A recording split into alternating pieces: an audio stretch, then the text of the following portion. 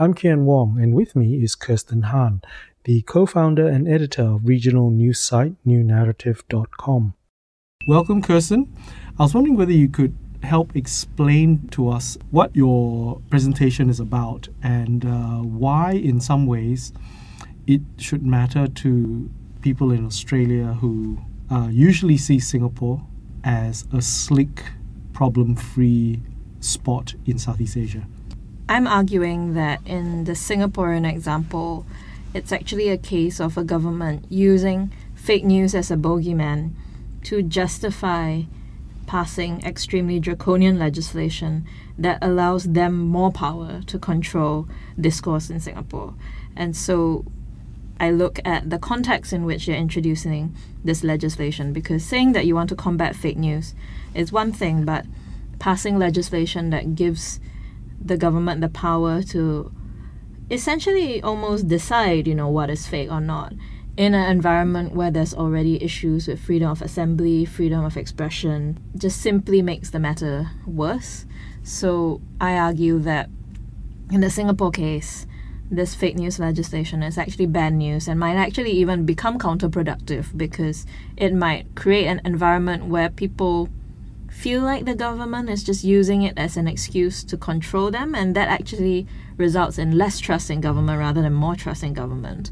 And so that's, I think, the context of Singapore, and it's really, I think, should be of interest to other countries as well, because copycat legislation is something that does happen. And since Singapore introduced our fake news legislation, known as the Protection from Online Falsehoods and Manipulation Act, we are now seeing the Philippines trying to bring in something extremely similar. It actually, parts of it actually looks like it's just been copied over. And then we've also had, when they were debating this bill, Singapore was pointing at Australia as, oh look, Australia has brought in legislation to deal with misinformation and fake news and violent content online, but not explaining the context of Australia or actually what's in the Australian law. So the government of Singapore has used Australia as one way to justify why Singapore should also have laws. Because look, Australia is a democracy. If they already have laws, we can also have laws. But not explain that actually the two sets of laws are incredibly different. And so in my presentation, I talk about what actually is in Singapore's law and why that's of concern to us. And I suppose the other thing about Singapore that makes it a bit special and unique with this law is that its various institutions aren't exact parallels to Australia or Western democracies either, right? Yeah, so Singapore is essentially a one-party state, right? So it's already a problem in that the power dynamics are very skewed. A lot of the power lies in one group in the whole country. And so our fake news legislation gives that group even more power, because it's a one-way legislation. It doesn't work both ways. So what's in our fake news legislation? It gives any government minister the power to demand corrections, content removal, or block access to content. And so the government minister makes the order. There is no kind of reciprocal direction. So if a citizen feels like something is fake news, there is no way we can apply for an order under this law. Only the government minister makes the order. So it's a one-way thing. The government, makes orders against fake news based on their own assessment, and that assessment is not challenged unless the person on the receiving end decides that they want to take it all the way to the High Court. But there is no reverse mechanism. So for example, if I feel like a PAP government minister has spread fake news about me, there is no way under this law I can go and seek redress. I could write a letter to his fellow minister colleagues and ask them to issue an order against him, but how likely is that in any situation? So that's another one, the crux of why this law is so problematic, because it gives so much power to one side, again, in a situation where power is already very skewed. So basically, what you're saying here is that this law makes the government actually the arbiter, the judge of what constitutes so-called fake news. Yes, so it makes the government an arbiter of truth. How do you debate it then? There is no debate? No. Well, so they are very careful to say that they are not the final arbiter of truth, because they say you can still go to the High Court and appeal. But how it works is that the minister issues an order, and if you are not happy with the order, you still have to comply, because failure to comply has possible penalties of fines or jail terms. But if you're not happy with the order, you still comply, but you can write to the minister and ask him to reconsider.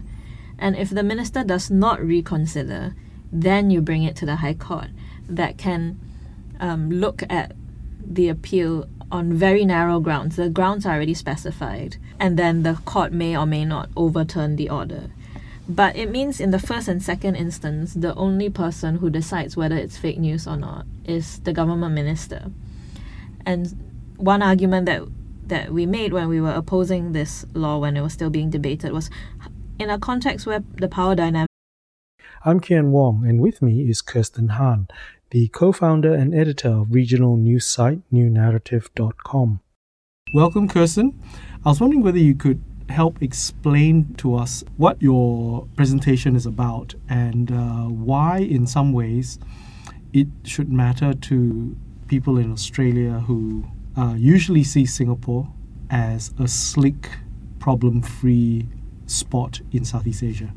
I'm arguing that in the Singaporean example, it's actually a case of a government using fake news as a bogeyman to justify passing extremely draconian legislation that allows them more power to control discourse in Singapore. And so I look at the context in which you're introducing this legislation, because saying that you want to combat fake news is one thing, but passing legislation that gives the government the power to essentially almost decide, what is fake or not, in an environment where there's already issues with freedom of assembly, freedom of expression, just simply makes the matter worse. So I argue that in the Singapore case, this fake news legislation is actually bad news and might actually even become counterproductive, because it might create an environment where people feel like the government is just using it as an excuse to control them, and that actually results in less trust in government rather than more trust in government. And so that's, I think, the context of Singapore, and it's really, I think, should be of interest to other countries as well, because copycat legislation is something that does happen. And since Singapore introduced our fake news legislation, known as the Protection from Online Falsehoods and Manipulation Act, we are now seeing the Philippines trying to bring in something extremely similar. It actually, parts of it actually looks like it's just been copied over.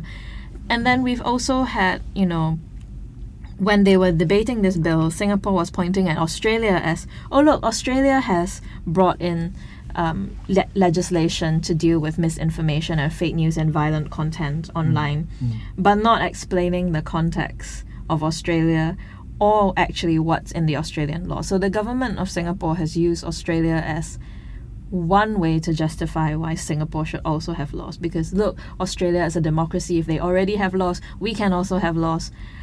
But not explain that actually the two sets of laws are incredibly different. And so in my presentation, I talk about what actually is in Singapore's law and why that's of concern to us. And I suppose the other thing about Singapore that makes it a bit special and unique with this law is that its various institutions aren't exact parallels to Australia or Western democracies either, right? Yeah, so Singapore is essentially a one-party state, right? So it's already a problem in that the power dynamics are very skewed. A lot of the power lies in one group in the whole country. And so our fake news legislation gives that group even more power, because it's a one-way legislation. It doesn't work both ways. So what's in our fake news legislation? It gives any government minister the power to demand corrections, content removal, or block access to content. And so the government minister makes the order. There is no kind of reciprocal direction. So if a citizen feels like something is fake news, there is no way we can apply for an order under this law. Only the government minister makes the order. So it's a one-way thing. The government, makes orders against fake news based on their own assessment, and that assessment is not challenged unless the person on the receiving end decides that they want to take it all the way to the High Court. But there is no reverse mechanism. So if, say for example, if I feel like a PAP government minister has spread fake news about me, there is no way under this law I can go and seek redress, I could write a letter to his fellow minister colleagues and ask them to issue an order against him, but how likely is that in any situation? So that's another one, the crux of why this law is so problematic, because it gives so much power to one side, again, in a situation where power is already very skewed. So basically, what you're saying here is that this law makes the government actually the arbiter, the judge of what constitutes so-called fake news. Yes, so it makes the government an arbiter of truth. How do you debate it then? There is no debate? No. Well, so they are very careful to say that they are not the final arbiter of truth, because they say you can still go to the High Court and appeal. But how it works is that the minister issues an order, and if you are not happy with the order, you still have to comply, because failure to comply has possible penalties of fines or jail terms. But if you're not happy with the order, you still comply, but you can write to the minister and ask him to reconsider. And if the minister does not reconsider, then you bring it to the High Court that can look at the appeal on very narrow grounds. The grounds are already specified, and then the court may or may not overturn the order. But it means in the first and second instance, the only person who decides whether it's fake news or not is the government minister.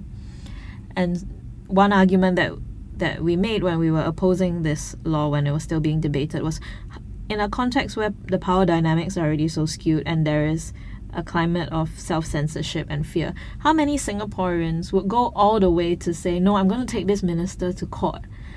Over what? A Facebook post? Like, even to activists who are perhaps more likely to bring something to court, to come out with the money and the time and the energy over a Facebook post, most of the time people will be like, I've got better things to do, So there's no check and balance in the system. It essentially makes a government minister an arbiter of truth.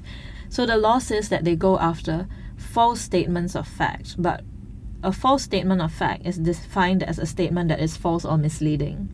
So it's just this whole tautological kind of, it's false if it's false. Because what you're also saying and suggesting here, and because the Singapore state has had a previous reputation for almost bankrupting its critics through the courts, is that to mount any challenge to this over fake news is going to be very expensive. During the debate, the law minister has said in Parliament that they can make it faster and cheaper. But how fast and how cheap is not yet clear to us, because he said that it's going to be in the subsidiary legislation.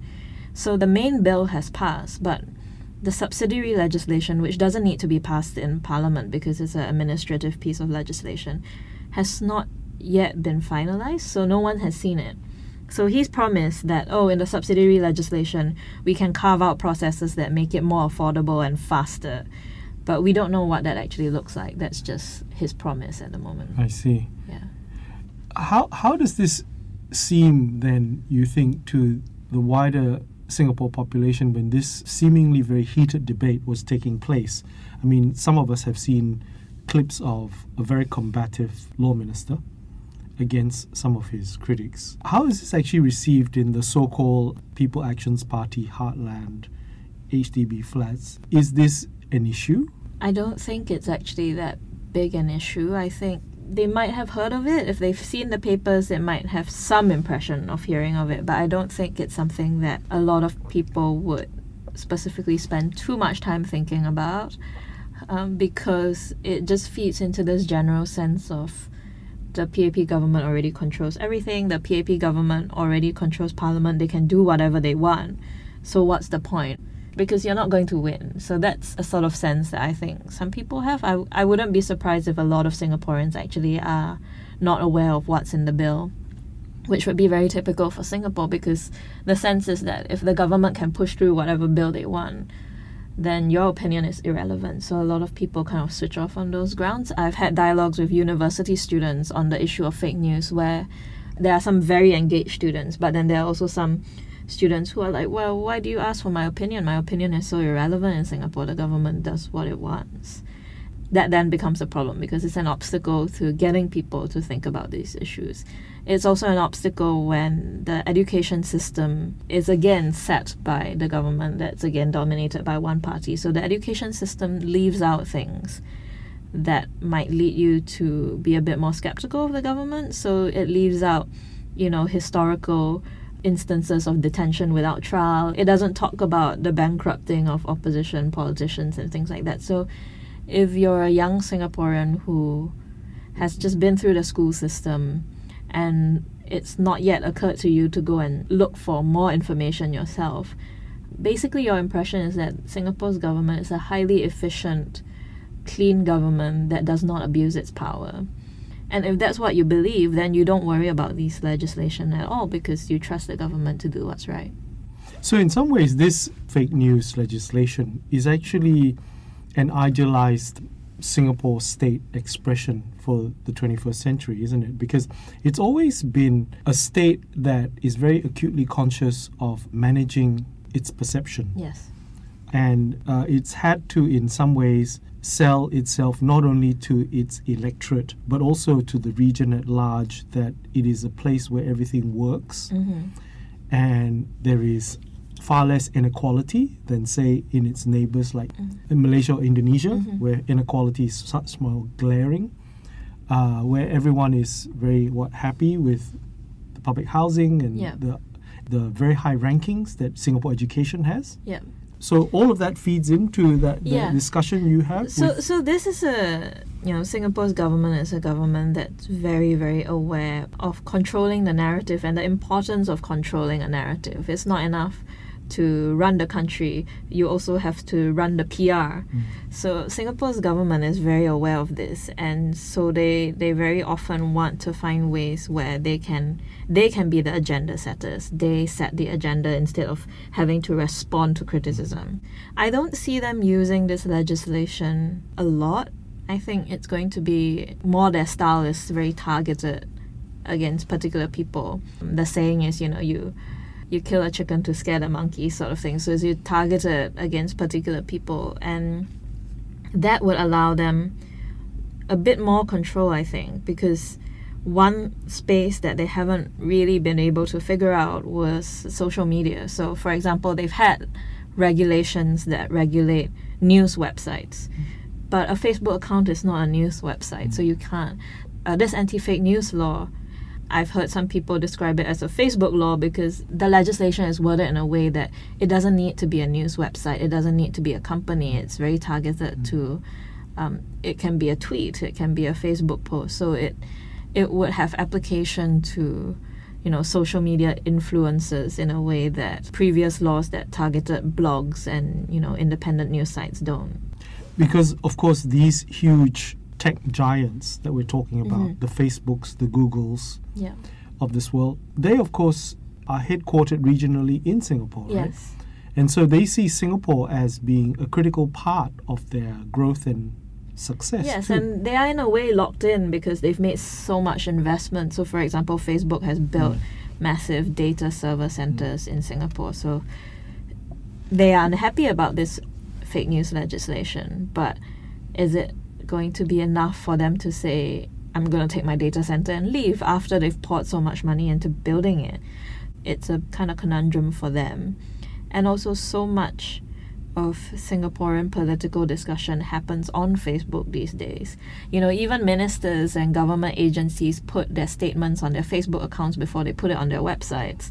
So I can see the attraction of wanting to control that space.